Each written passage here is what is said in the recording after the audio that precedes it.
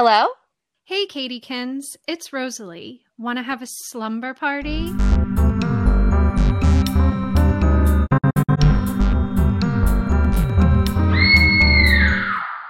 The basketball team is planning a party. A slumber party to bare their souls. No, I think your tits are getting bigger. Mine? All the girls are coming, except Mary and Linda. And they won't be missed. The party begins at 8 o'clock. It's a slumber party for old time's sake.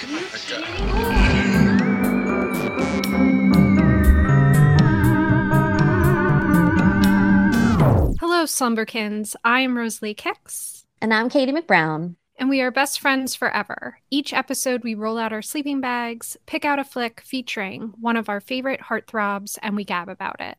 We hope you brought your snacks, and if this is your first time at the slumber party, I'll tell you how the show works. Katiekins and I visit an imaginary video store, select a movie that features the heartthrob of the month, and then we get our sleeping bags, chat about the flick, and determine whether the movie is worthy enough to be placed on our coveted slumber party watch shelf.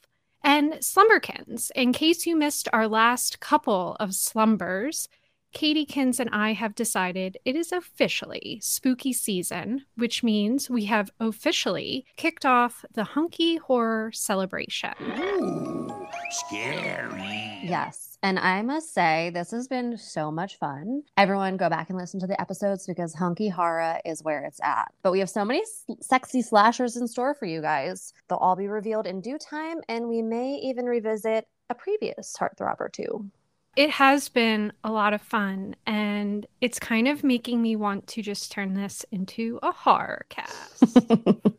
Moo-ha-ha. Well, and plus, like, all of the horror is ending up on the shelf. I mean, we do have the bonus things, like, are the bonus stars. So that kind of leads it to the shelf a little bit faster. But with horror, I just feel like that should be at every slumber party. I said it in the last podcast. Yeah, I agree. Before we get to our movie and featured horror hunk, I thought it would be fun to take a trip down spooky memory lane with the Slumberkins. Katiekins, do you recall the first ever horror movie that you watched? The first horror that I saw was the creeptastic Night of the Living Dead in all its black and white beauty. They're coming to get you, Barbara. Stop it. You're ignorant. They're coming for you, Barbara. Stop it. You're acting like a child. They're coming for you.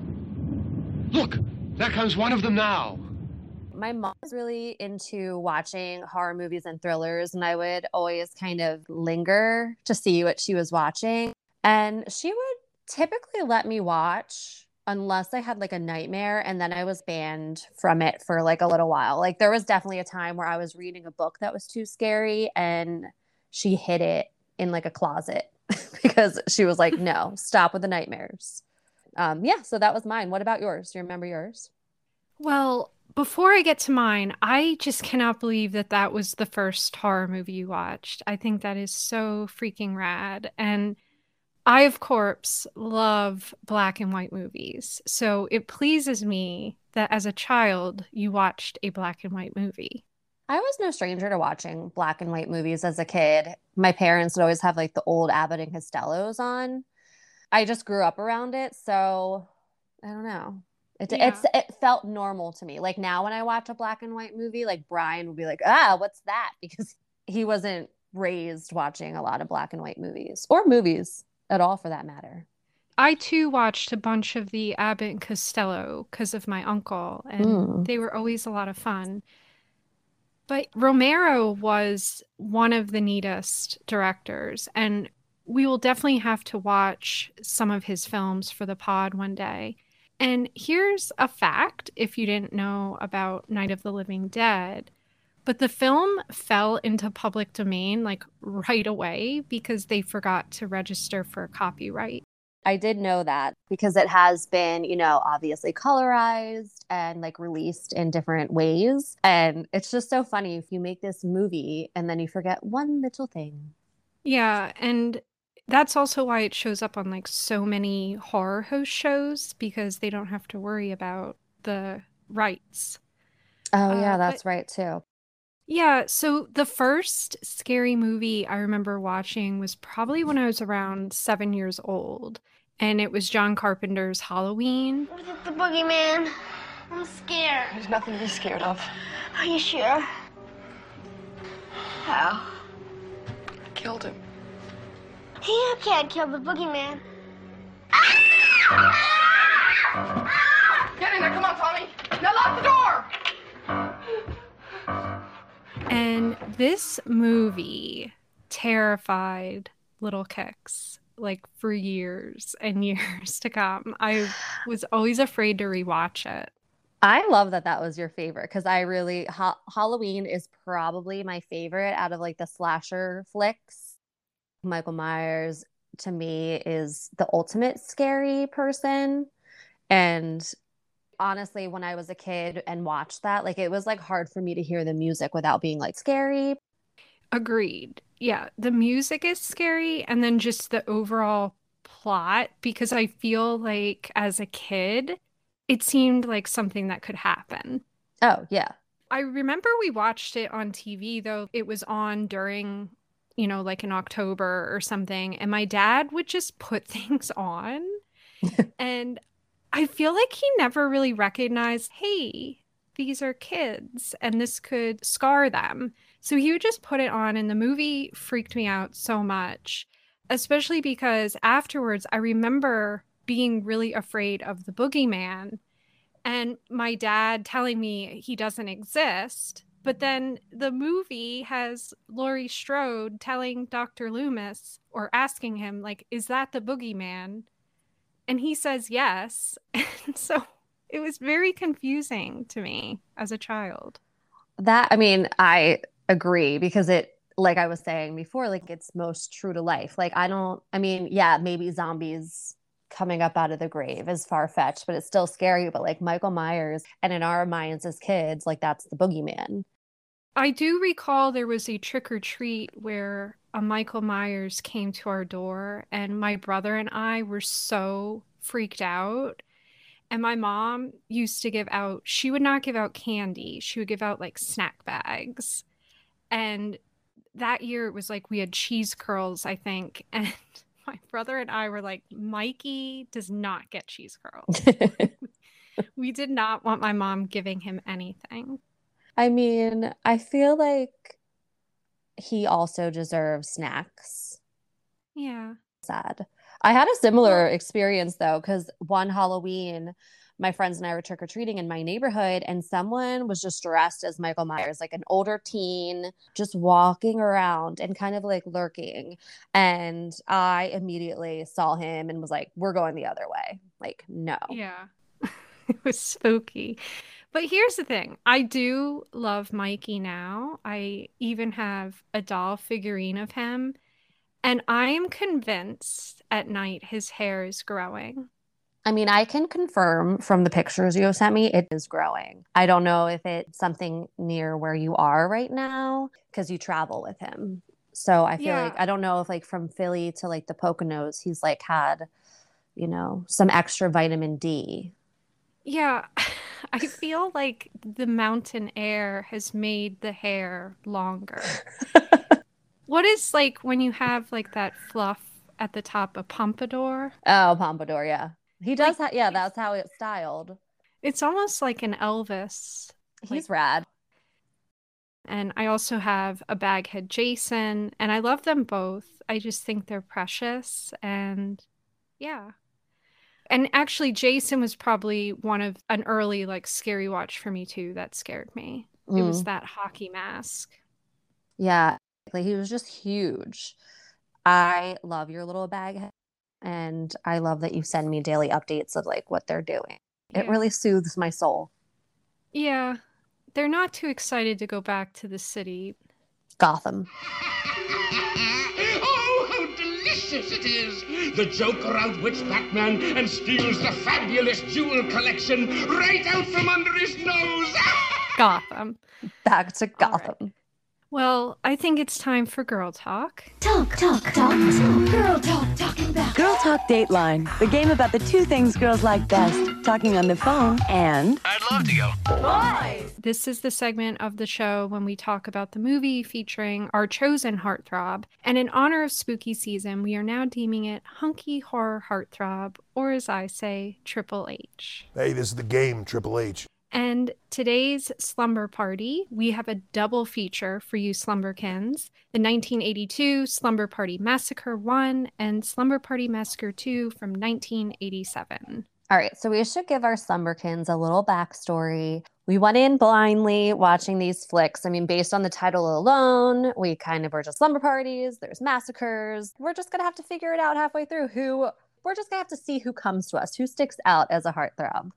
Yeah, and I just wanted to say I did see these movies last year, but honestly, my memory of them was kind of hazy, and I think it had a lot to do with some drinks were had. So I was happy to rewatch, especially with my BFF. And you are correct, we did not know who the heartthrobs were going to be, and I kind of enjoyed that we just allowed them to reveal themselves rather than going in thinking like, oh, this is the heartthrob. Yeah, I mean, because that bit us in the ass for Nightmare on Elm Street because we pulled a huge switch with Nancy and we ended up with the hunky John Saxon, which nobody has kind of come at us yet to let us know that he isn't a heartthrob. I thought we were going to get some pushback. Well, we did get some pushback, though, about our diss with Nancy. I think I saw the texts. Yeah. Slumberkin, Mr. Clink, he really got on our backs. He felt that Nancy's wardrobe was wonderful. He thought she was a fashion icon. Strike a pose. So he would have deemed her radical fashions? Yes. And I still say I disagree. I mean, the fashions were terrible. She dressed like a 20-year-old and she was like 16. But he did agree with us about hunky horror and John Saxon being a hunky heartthrob. Oh, good. He did mention that we should have said something about him having hot dad vibes. Hot dad vibes. Which I'll give him that, but I'm not giving him the Nancy. No, I don't. I can't agree with the Nancy, but hot dad vibes for sure. Yeah. So remember, Slumberkins, for the movie to end up on our Slumber Party watch shelf, it needs to earn at least 5 gold stars. As we're chatting, if you hear a twinkle sound, that signifies that it earned a star. And Katiekins, will you share the criteria for earning a gold star, along with our fantastic additions in honor of spooky season? Yes.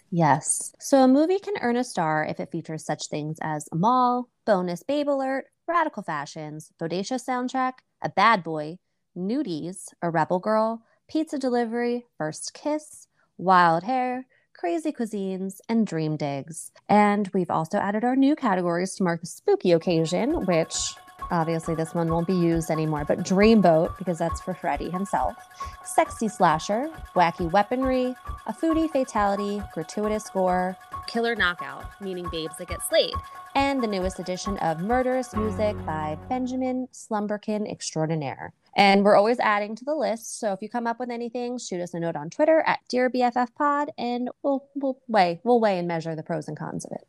Yeah, I mean, it honestly depends who it comes from at this point. I mean, if Devin Sawa wants to give us any criteria. But I'm more speaking about, if Mr. Clink submits something, it will be weighed and measured. It will be weighed and measured heavily, maybe for a couple of days.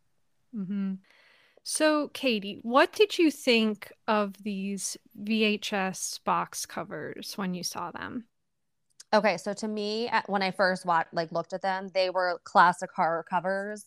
But my eye immediately went to the weapons because, as will be revealed, because they're insanity. That was just intriguing. And then the scantily clad ladies, I was like, we're definitely going to be giving out stars for nudies. I just know it. Ooh la la. You live for the nudies. You always are looking for the nudies. You make me sound like a pervert.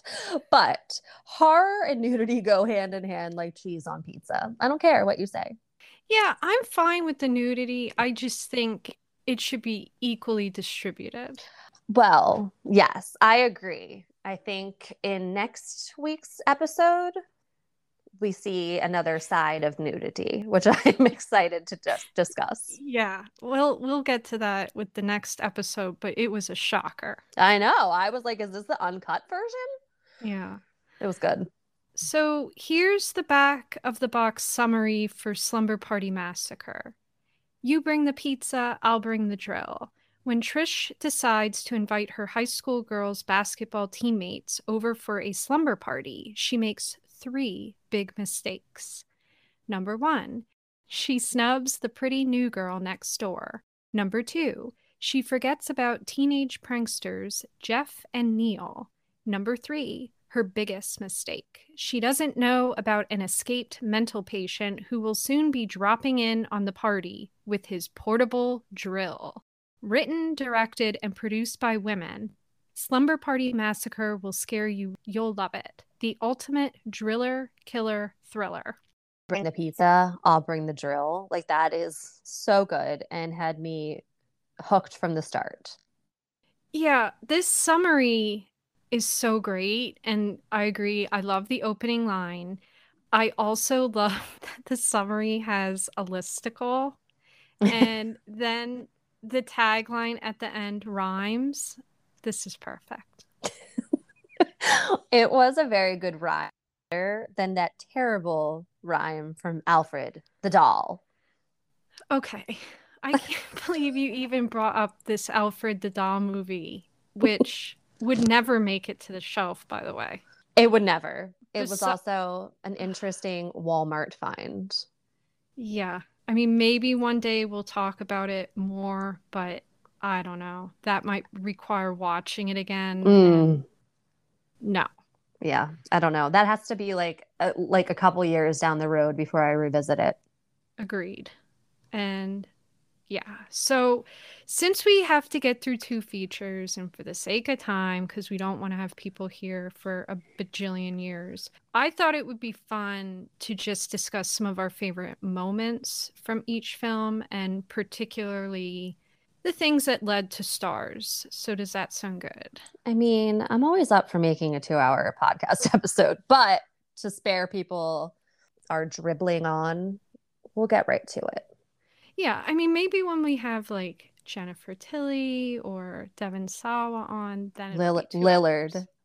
Okay, I think if like Skeet came on, I'd be like, okay, get ready. It's going to be a 24-hour podcast. Oh, it would be a marathon podcast. We would just be going and going and going, and he would probably log off, but you know. I don't know. He was pretty polite. He was so nice. All right, that's me and you manifesting Skeet Ulrich to be on this podcast one day. He'll be on one day. Yes. All right. Well, right off the bat with Slumber Party Massacre, even before watching, the movie earned 2 stars because it was written and directed by 2 women, directed by Amy Holden Jones and written by Rita Mae Brown. And Amy actually also wrote some of it, but she was uncredited. And Amy went on to direct 3 more features, but has writing credits for a bunch of movies that are probably well known to a lot of people, such as Mystic Pizza, Indecent Proposal, and The Relic. That's crazy because I just recently rewatched Indecent Proposal. Yeah, I've actually never seen that. I feel I've definitely heard of it. But oh my God, I cannot believe that she wrote Beethoven, which led to an entire franchise. There are 8 Beethovens. Okay, so I did not know that she wrote Beethoven. Or maybe I did read it and like kind of was just, no, we're not going to talk about it. I've only seen 2 Beethovens, had no idea that there were 8. But I think once we get through all these Hellraisers, like we should just hop on with the Beethoven series. No. Kirsty, it's Frank. It's Uncle Frank. No. You remember? No. Come to Daddy. Get the fuck off of me! Absolutely No, I am not watching Beethoven. I remember seeing the first one in the theater, and even as a child, I was over it. Like, I did not like it. If someone is very interested in learning about the Beethovens, I will give a little plug here on the Movie John Podcast Network, the show Hate Watch, Great Watch. They did a full deep dive on all the Beethovens after watching them during lockdown. And listening to that was enough for me. I don't think I ever want my eyes to watch those flicks. So if you want to hear about them, you can listen to their show. I do listen to their show, and I must have missed that episode. I don't know how, but I guess I'm going to have to go listen to the episode, and I might watch them myself. Yeah, there you go. There's like a Christmas special too. You love those Christmas. Look, I do love a Hallmark Christmas movie. I feel like I'm kind of at the end of liking them, though, not for the annoying purposes of them just finally putting gay characters on there and people of color. They're just the same thing over and over again. So at this point, I'm like, I could write one. Right. Yeah, I get that. Okay, so back to The Massacre. This flick starts off right away with some radical murderous music. Yeah, it starts with a creepy sounding organ, and I loved the organ. I was invested from the start. Also, I think this is when I started like counting cats in the movie. You did. Like one crossed the street. Was that am I recalling this right? Yeah, and I feel like while we were watching it, you were definitely angling to add like a star for the cats. I'm not gonna lie. I did talk about it. Maybe we can come up with some kind of star for like pets. Yeah, one day. Mm-hmm. I do also love a creepy organ. I always, whenever I hear an organ, I think of my mom because she used to play the organ. Oh, I didn't know that. That's a great fact. Mm-hmm. When she was a teenager. Hmm. And then within the first 2 minutes, there's nudies. Yes, I specifically remember when we were watching this. I was like, just 2 minutes in and we got boobs. Just imagine the squeals coming from the slumber party at this moment. Yeah, it would have been wild. And let's talk about the nudies for a moment, because after watching the flick, many people gave the director Amy Holden Jones slack, especially because within the first 2 minutes, the nudies happened to be in a shower scene, a girl's locker room. And Amy was quoted saying, after being called a sellout to her gender, "That's what Roger Corman, the producer, wanted, and that's how it's done. You give the studio what they want." Nobody complains that Scorsese, Jonathan Demme, and Ron Howard made exploitation pictures. But when a woman tries, she gets called a hypocrite and a turncoat. That's BS. And something to keep in mind, Slumberkins, is that in the era when this movie was made, in the 80s, and heck, even now, there are just not a ton of ladies being given opportunities to direct movies. And definitely during this time era, most ladies were subjected to jobs like script supervising or possibly editing if they were lucky. Yeah, I mean, I want to say, although we giggle at the nudity, I don't always find it necessary to like hover on like a locker room scene where we're like staring at boobs. But it's, I mean, and it's a shame that women had to and still have to comply with like the horny white dude demand from producers. But I'm glad she said that too. Like, I'm glad she came back out and stuck up for herself and said like nobody bats an eye when like a male does it. Yeah, I was not a fan of some of the shots, however, and there were definitely moments where I know when we were watching it, we were texting back and forth. When do ladies get undressed in front of one another, especially at a slumber party?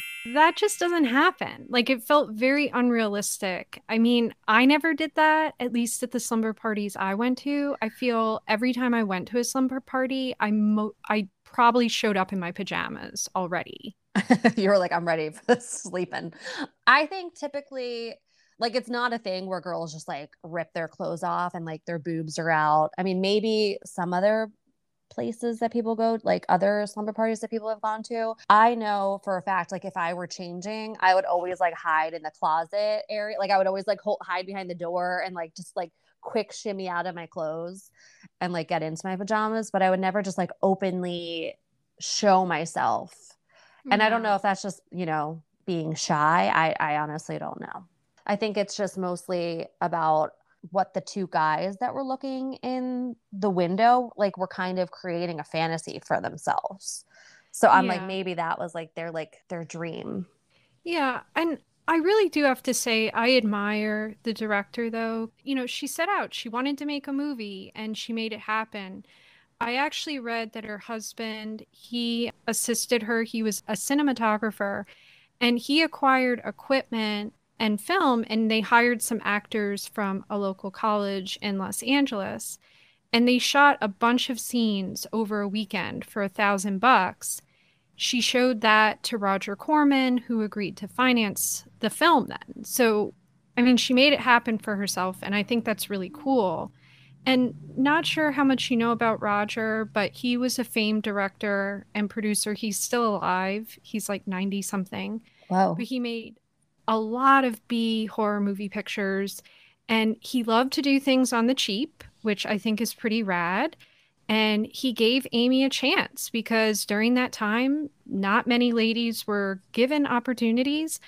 And, you know, hey, he demanded boobs and butts, but what are you going to do? That's a really badass story, how she just like kind of went out and did it and was like, here, I am serious. Because ultimately, as a woman filmmaker, I feel like you really do have to prove yourself more than a male, and you have to find creative ways to get noticed. So I totally applaud her for this. Yeah, and he was definitely known to like show up on set and things, and people would try to ask for more money, whether it be a guy directing or a woman, and he would be like, no, just figure it out. Whoa. He just wanted to make things as cheaply and efficiently as possible. But also it taught people things too, because they had to learn how to do a lot with a little. I read something about how so dark that like they didn't have any more money to like pay for the utilities. So like everything was like really dark. Almost like the power went out on the entire street, and how they just had to like come up with like figuring it out on their own, which I thought was really interesting. Yeah. Another thing I will applaud the director about is she really did treat, you know, I would say nudity demands like checking a box, which I do feel when you look at the shower scene from that point of view, it's kind of like, yeah, she was just like, okay, you want X amount of boobs. I'm going to give you X amount of boobs and butts, and then I'm moving on. Right. But also, too, in terms of like death scenes in this movie, what I think is really interesting, especially after watching a second time, is that I noticed that you see the guys getting more of a gory death than the ladies. Like the ladies are often like their death is off screen, which brings me to the kills. So much happens in this movie within the first 6 minutes. And I really think us being horror filmmakers in general, we should take note. They don't mess around. There's nudity, there's a mass murder on the loose, and then there's a death within the first 6 minutes. And it's a killing that happens in broad daylight. Yeah. And then there's the use of the wacky weaponry, which is the drill, which he actually stole from the lady handyman in the van who was his first victim. Yeah, which that is also really cool too. There are several moments in the film of ladies using power tools, which again, you don't really see, especially in the 80s. And that drill is just, wow. I still question how it was staying powered throughout the movie, but I'll just let that go. Yeah, I had questions like, where is it plugged into? Is it charged? Where's the charger? Did she have like 600 drills in her van? Lots of questions. Well, and let's talk about this. What was your favorite fatality? Because mine was definitely when Boo Boo, one of the boyfriends, was beheaded, and then immediately after he's beheaded, it like cuts to a blender of like margaritas, and I think that's some gratuitous gore. So I was quite tickled with the foodie fatality when one of the slumberkins, the slumber party guests, ended up in the fridge after her death. We don't see how she dies exactly, but she's just chilling in the fridge with the beer. And the many times it's almost revealed, but not quite, because Courtney is like going to steal a beer and her sister Valerie is like, no, like don't. So she opens and closes it like a couple of times where this body like wants to fall out. And that made me laugh. Yeah, and the body is kind of like folded up like into the fridge, which was pretty interesting. Yeah, that was pretty great. And this movie also deserves a star for killer knockouts, as many of the ladies get slayed. And I feel like there was another great moment too when the pizza delivery happened, because despite their selected toppings, I wasn't too pleased with what they were putting on the pizza. It was a bad order. Yeah. I feel like they ordered mushrooms, which I was like, no. It was definitely mushrooms. I think it was also olives, which no for me, because I don't like either ingredient. Yeah, just cheese is good. But the pizza delivery guy ends up as a foodie fatality as well. Yes. And that was actually a pretty darn good pizza delivery, because he's at the door and he falls in, his eyes are gouged out. And then all of a sudden, one of the, like, or later, like a little bit later, while his body is just like laying there, one of the slumber party guests was like, I'm going to eat the pizza. And that was pretty unnerving, because, like, why would you be hungry at a time like this? Like, there's a killer coming after you. You know what? I'm hungry. Me too. What are we going to do with him? Maybe we should cover him up. He's dead, all right. No kidding. He's so cold. Is the pizza? Oh. Well, life goes on after all. And eating makes me feel best. When I feel bad, and boy, do I feel bad. Oh. I feel better already. Really, I do. Yeah, I mean, I love pizza and all, but eating it over a corpse, I think I'll pass. Yeah, I'm right there with you. That's a nope, nobody nope for me. My stomach would not have been hungry at that moment. The only thing I can think of is that they were smoking pot in the beginning. That was how the party started. So I don't know. Maybe she had the munchies. I don't know. I don't know. I think I would have been like reaching for a knife and a bottle of whiskey. Yeah. Same. Wow. We didn't even speak about the heartthrob yet, who is Philadelphia-born Robin Still, who plays Valerie. And she's actually the girl that doesn't even get invited to the slumber party, but she ends up kicking some ass because she's the next door neighbor. There was a lot to unpack already. So like getting to the heartthrob was like an afterthought. There was just a lot happening in this movie. I agree, because it's, again, it doesn't waste any time. It kind of just gets going. But throughout the slumber party, you're kind of cutting back and forth between Valerie and her sister Courtney, who are next door, and then cutting back to like the madness of what's ensuing at the actual party. Can I just tell you how much I hated the sister Courtney, though? She was so annoying. Yeah, she was very no. And it kind of made me very happy that I never had a sister. I mean, I was the younger sister, and like my sister is just a little bit older than me, just by like a year. And I pray to God I wasn't annoying like that. Well, and I have to ask, I mean, did you read Playgirl like Courtney did? I certainly never had a Playgirl, and I definitely didn't have a Playgirl with Sylvester Stallone on the cover. I cannot remember who was on the cover, so I'm glad you did. Oh, I was shook. I was like, is that Stallone? I was just, where did she get that? She stole it from her sister. It was actually Valerie's. Oh, okay. Yeah. I wonder if that's like a real issue. Like if there is a Frank Stallone, I mean Sylvester Stallone magazine out there. Nudie Mag. Yeah. I mean, maybe we'll have to look it up. I bet somebody will look it up for us. Yeah. So How about, is there anything else you have to say about the flick before we get to part 2? The only other thing I wanted to mention that was interesting was that you see this denim-clad killer's face like throughout the film. And when he spoke towards the end of the flick, his voice, I was astonished. It was something. And doesn't he just tell the girl that he loves her? Is that what he says? Like, I love you. Yes. And then ate the pizza.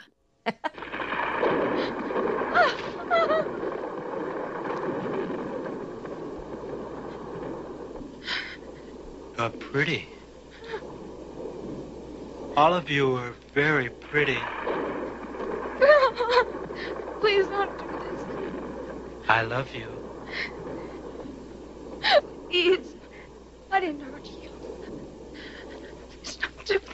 It takes a lot of love for a person to do this. Go away. You know you want it. You love it. Yes. I don't even know you. And then she chopped off his drill. Yeah. Yes. Yeah, the voice is extremely wild. There's only 2 other things I wanted to mention. One, I miss the landlines. There was a scene in which the Slumberkins were listening in to a phone call that one of the Slumberkins, Diane, was having with her boyfriend, and that's how it's revealed that she has a pet name for him, and she calls him Boo Boo. Hi, Boo Boo. Boo Boo. I love you too, and I miss you. Yeah, it's okay. Trish doesn't mind. I love it too. Do you think I'm getting better? Shh, hold on. I think our First Amendment's been violated. At a slumber party, that would have been hilarious. And it also reminded me that we need our own 1-800 or 1-900 line like Freddy Krueger had, but a BFF hotline. I still want to call the Freddy Krueger number. Or I just want to know, like, what happens. Well, I can tell you what happens. It's probably a recording. You're right. Is it like a choose your own adventure kind of line, like, though? Oh, like where you press like, a number? Like, yeah, like it would be like, I don't know. I am not creative right now, but I really do. I'm sure if I call the number now, it would be out of service, but. Actually, when you call, his tongue comes through the phone. Oh my gosh. Oh my God. My whole iPhone would just be a tongue. Blah.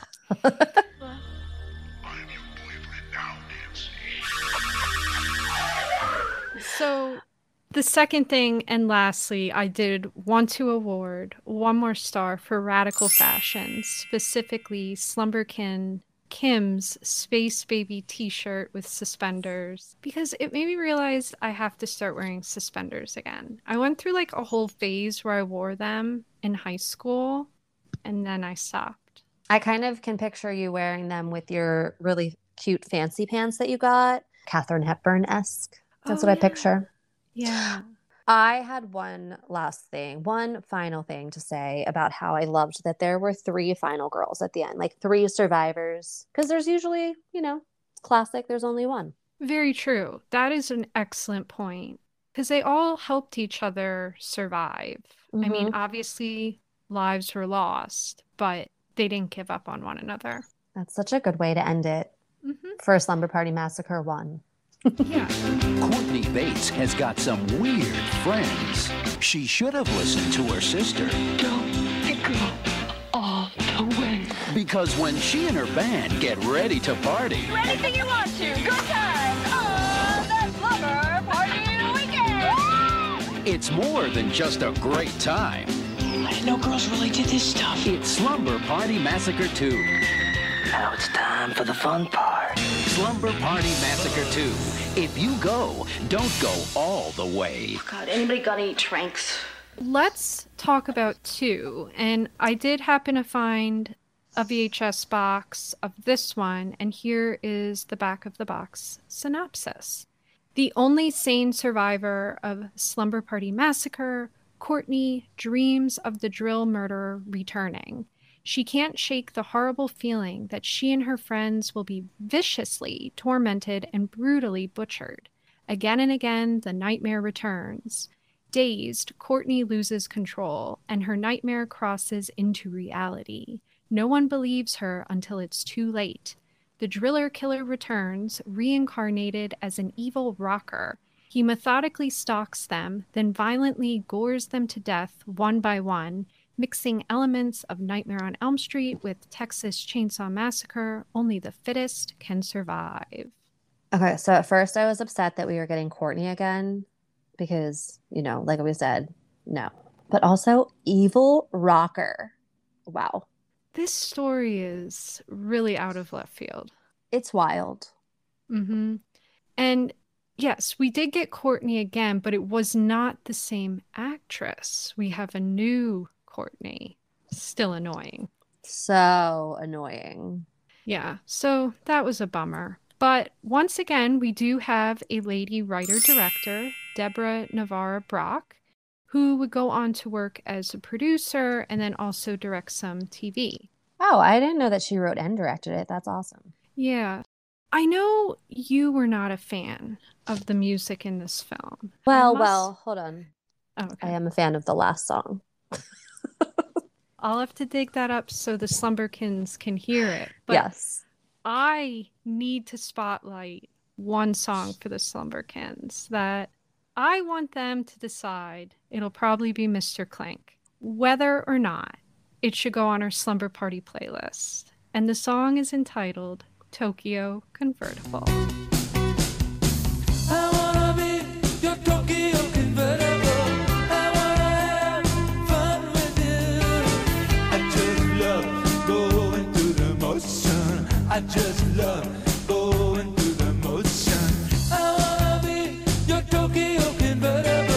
I wanna have fun with you.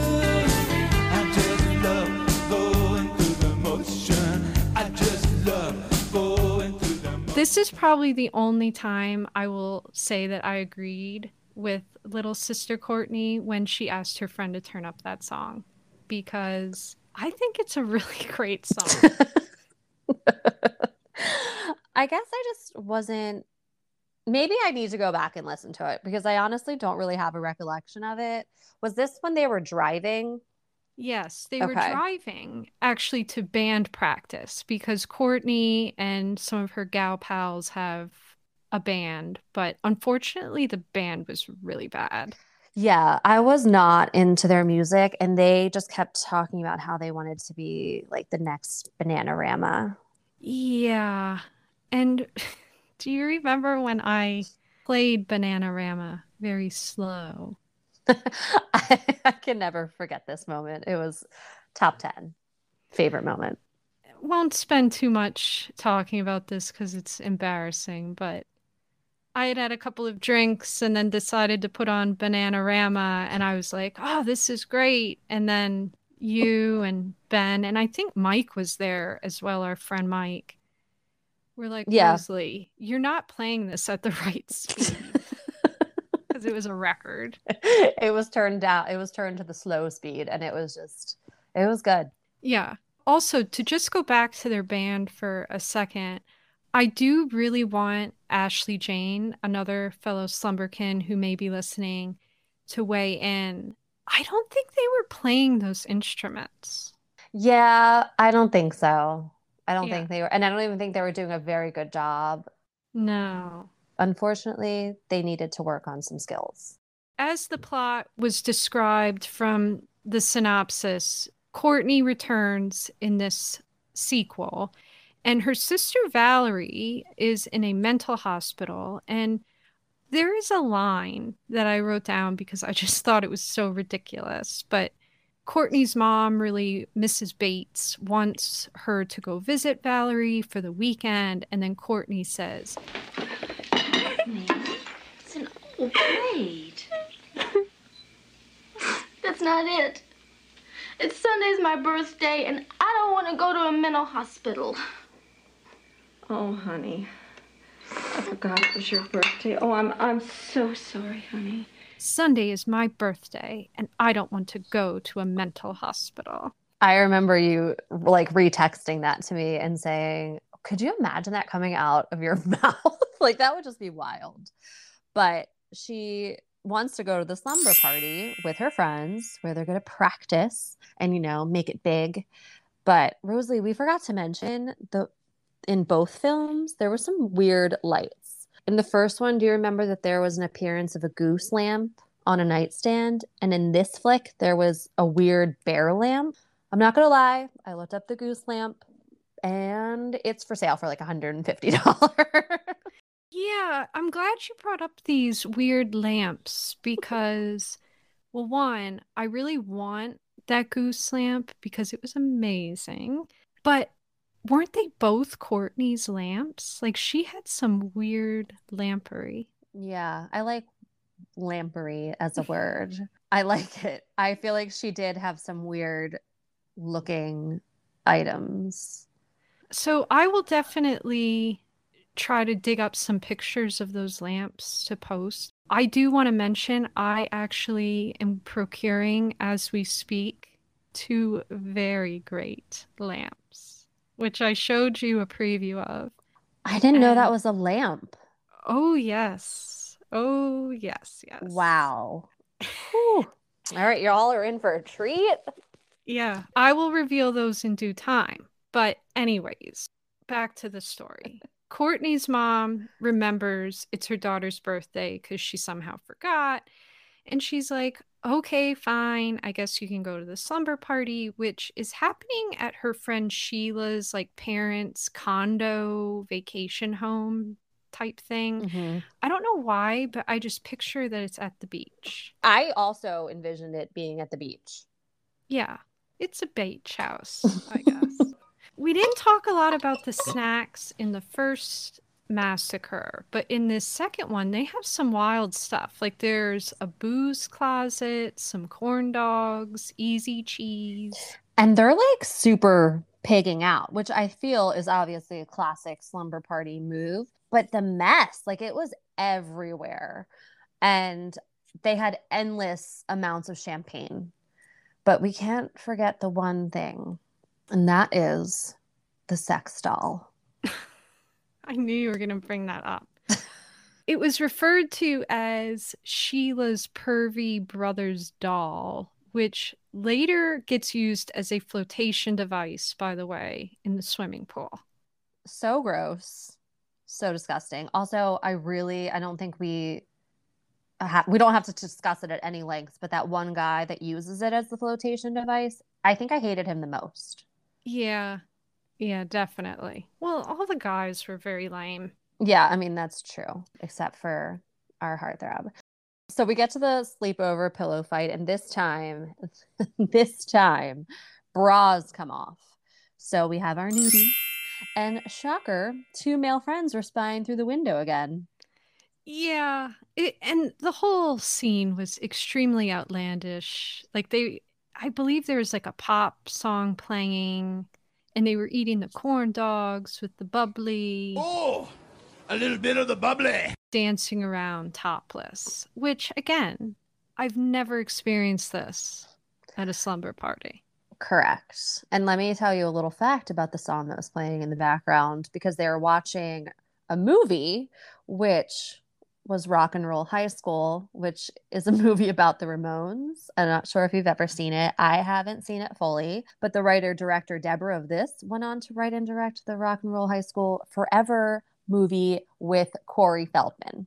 Oh, wow. Okay, so I've definitely seen the Ramones film, and as a teen, I really liked it. Because it also has PJ Souls in it. Oh, yes, that's right. I forgot who the lady was. Yeah, and I love her. But I haven't seen the sequel. I was shocked that Corey Feldman was in it. He was in a lot of things. That's true. Yeah. So from here, Courtney starts having dreams of the killer from the first film, but this time he, as the synopsis said, is reincarnated as this greasy, or I should say greaser. I was going to say greasy. Yeah. How dare you talk about a heartthrob? He's a greaser draped in leather, and he has like the craziest piece of wacky weaponry I think I've ever seen. It's a guitar that has a drill bit, but where like the guitar neck is, that's where the drill is. It's insane. I agree. I think it's going to be hard to top this wacky weaponry because just whoa. However, the killer is our heartthrob, as I was saying, and is most definitely a sexy slasher. Basically, the epitome of hunky horror, in my opinion. I mean, let's just talk about the fringe on his leather jacket alone. He's kind of like, I would say, a horrified Elvis. I can see it. I guess instead of sequins, you have leather. Like a Danny Zuko from Grease. Exactly, yeah. I will say this by far has some of the wackiest kills as well. And it's also just, again, like just a weird serial killer in general. Here's a wild kicks fact for you. The person who played the killer, and I'm probably going to totally say this name wrong. It's a hard name. Atanas Illich? That's exactly how I would say it. Okay, good. But like watch it's like pronounced like Atanas Illich or like something like ridiculous. Maybe. Yeah. Well, he plays the driller killer, and he was the first person to actually audition for the role. And the director, obviously went through the motions, brought other people in, but ended up inevitably going back to him. And he had an extremely short-lived film career. Slumber Party Massacre was his film debut. 2 other movies, a film called Ragin' Cajun, which I can only imagine how terrible that is, and a TV movie called A Private Matter. But he also had a bit of a music career. He released a few albums, and his father is the founder of Little Caesars Pizza and owns the Detroit Red Wings and Tigers. So he really didn't need to worry that his film career didn't work out. Pizza. Wow, that's the ultimate pizza delivery fact. But yeah, if I were him, I would, and my dad had all that money and was swimming in coins like Scrooge McDuck, I would audition for like the wildest roles just to see what I could get. Because obviously money was no object. Right. Yeah, like you didn't have to worry because you had this huge pillow of money. Yes. Yeah.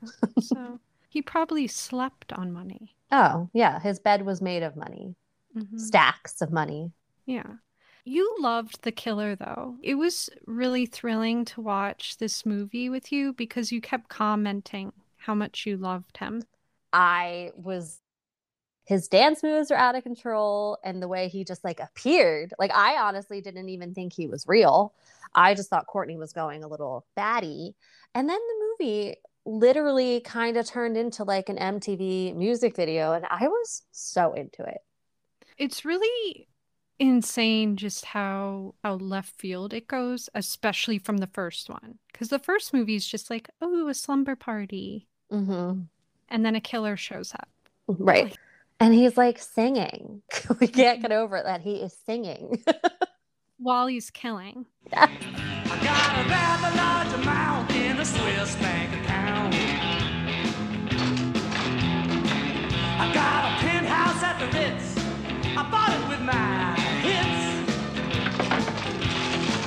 I got a castle in Spain. I let it play, baby. So much money, it's a shame. Let's buzz.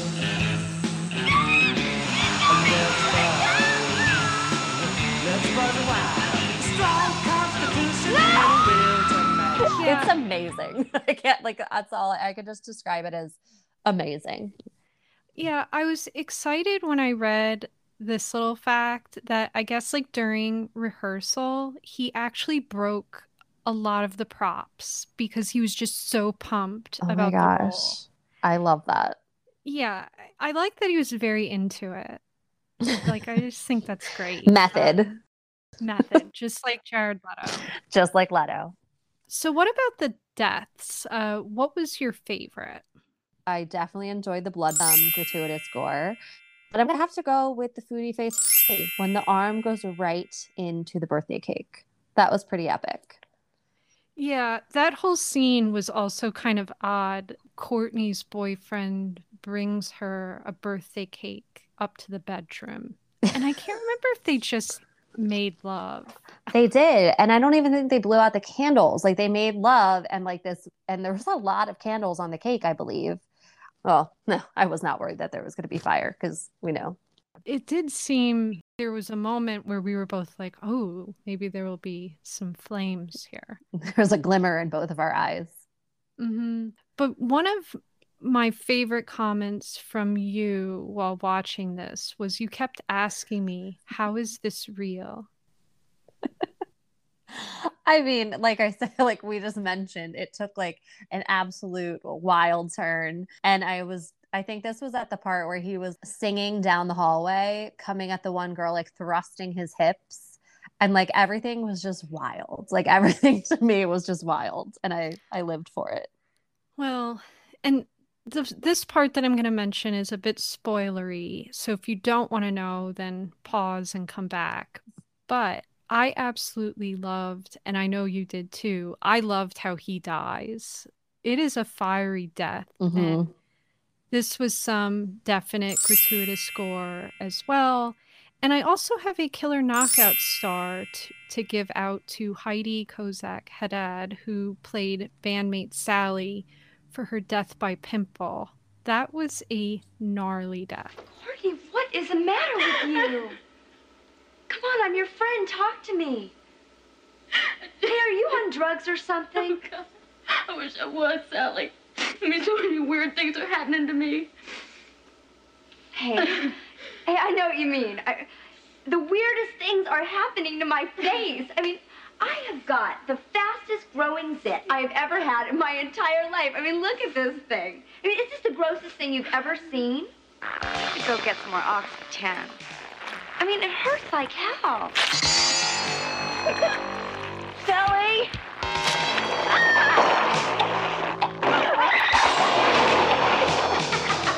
And the special effect makeup for this was crazy, like absolutely bananas. Yeah. And it was really gross how she died. Yeah. Like, I don't think I'd ever want to die like that. I think that would probably be like one of the worst deaths. Yeah. I actually watched that movie that came out a couple years ago, that Scary Movies or Scary Stories to Tell in the Dark. It was like based on that book. Yeah. And there was a pimple death in that as well. Well, because in the book, it's actually like spiders laying eggs in her face. Yes. It was so disturbing. I remember watching that movie, but I didn't care for it because I loved the book so much that when I watched the movie, I was like, I just want to forget the movie. Yeah, I didn't really like the movie either. I also read the books as a kid, but I also was a total Helen in the movie theater when I watched it. I yelled at a teen. Oh my God, did you? Yes, because she was having a phone conversation. And I told her, can you take that outside? Good for you. You know what? We need more Helens like you in the theater. We are in a theater. You are being rude, lady. Yeah. And then she put it away and got very quiet. Good, because you don't take your phone out in a movie. You just don't. The screen is too bright and it's a distraction. It's rude. So, anyways, here's a little disturbing weird fact for you and the Slumberkins. Heidi, the person we were just talking about with the death by pimple, she apparently noticed that each day her cut-off jean shorts that she was wearing in the film kept getting shorter and shorter. She later learned that the costume designer was pulling threads out of them at the end of each day. So she eventually decided, I'm going to get my own pair of shorts. Wow. I mean, I would honestly just be like, is my ass growing? Like, why aren't my pants fitting? So I'm glad that she was clued in and smarter than I am and bought herself a new pair, because that's just disgusting that they would do that. Yeah, I was like, wow, that's a terrible trick to play on That someone. is a terrible trick. The VHS tape of Slumber Party Massacre 2 would go on to be a top seller and when it was released, it actually won a Gold Video Cassette Award, which I tried to look up what the heck that means or was, but I couldn't find anything. I bet Mr. Clink knows what it is. I bet he knows. I bet he has an award like laying around. Yeah, like a trophy. Mm-hmm. And there's just something else I wanted to mention is I feel you could tell that the director of this film was a fan of horror and just like horror genre in general. Because there's like little nods throughout to other slasher films, like how the cops were named Voorhees and Krueger. And I love stuff like that. I do too. Like they changed Courtney's last name, I think, to Bates because it wasn't in the first one. Yeah. So I thought that was cool. And then there was definitely a Craven nod as well. I just can't remember why, where, and when. Yeah. Well, are you ready for the tallies? I am so ready to tally. Time to bust out the diary. Dear Diary, Slumber Party Massacre has earned a total of 12 stars for female writer and female director, murderous music, nudies, slumber party, wacky weaponry, gratuitous gore, 2 stars for foodie fatality, killer knockout, pizza delivery, and radical fashions. And as for Slumber Party Massacre 2, it may not have received as many stars, but it does make its way to our watch shelf with a total of 9 stars for female writer-director, slumber party, nudies, wacky weaponry, sexy slasher, gratuitous gore, foodie fatality, and killer knockout. These flicks may not be the ideal slumber party that I or Katie would want to go to, but they sure are thrilling to watch. I'm pretty shocked at the amount of stars that these babies have racked up, but then again, Hunky Horror is ablaze. I think we should mention here that there is a remake coming out of Slumber Party Massacre. Yes, I completely forgot to mention that, and I'm so glad you did. And actually, while we are chatting here, I would just want to quickly look up who the director is, because I know it's a female. Oh, that's cool. Is it coming out like around now? Like, or not, like, obviously, like when this podcast comes out? You know, I'm going to have to do some research because it just premiered at Fantastic Fest. Okay, that's why I've heard about it. Yeah, and it got really great reviews. Like, people seemed to be really pleased with it and thought it was a very good remake. But it was directed by, and I'm probably going to butcher this name too, Danishka Esterhazy. Yeah. I can't say a word. I'm just going to leave it as sure. She is known for, which I haven't actually watched any of her other stuff. I do remember this playing at, I believe, Sundance. She made that I Was Lorena Bobbitt. Oh, I've never seen that. It looks like she's done some other TV stuff and then a bunch of shorts. But yeah, people really seem to like the remake. So I'm excited. And once we get word of how you can watch it and where, who knows, maybe we'll even get a screener to it. I would love that. Yeah. So we will keep the Slumberkins updated on where they can watch it. I'm really glad that these 2 movies, these gems, ended up on the shelf. Me too. They were a fun watch. Like I said, Slumber Party Massacre 2 gets freaking wild. Another thing we didn't mention, there is a 3rd one, which I haven't seen. So we'll have to find out where that one is and watch it. Well, then I believe they go into Sorority House Massacre somehow too, which I think that there's a couple of as well. So I don't know if there's like a similar character or maybe we're still following Courtney. Okay. I don't know. But I read that somewhere that they are kind of related or involved somehow. Very cool. Well, until our next Hunky Horror Slumber Party, Katiekins, where can people find us? So you should definitely follow us on the social medias, specifically Twitter at Dear BFF Pod and on Instagram at bestfriendsforever.pod. We post things on there.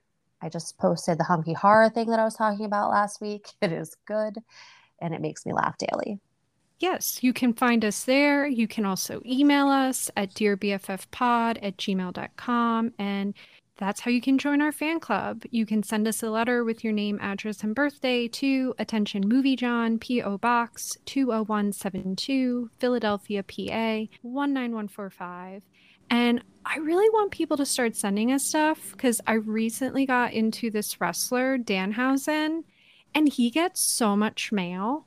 And I want to make unboxing videos because they're so fun.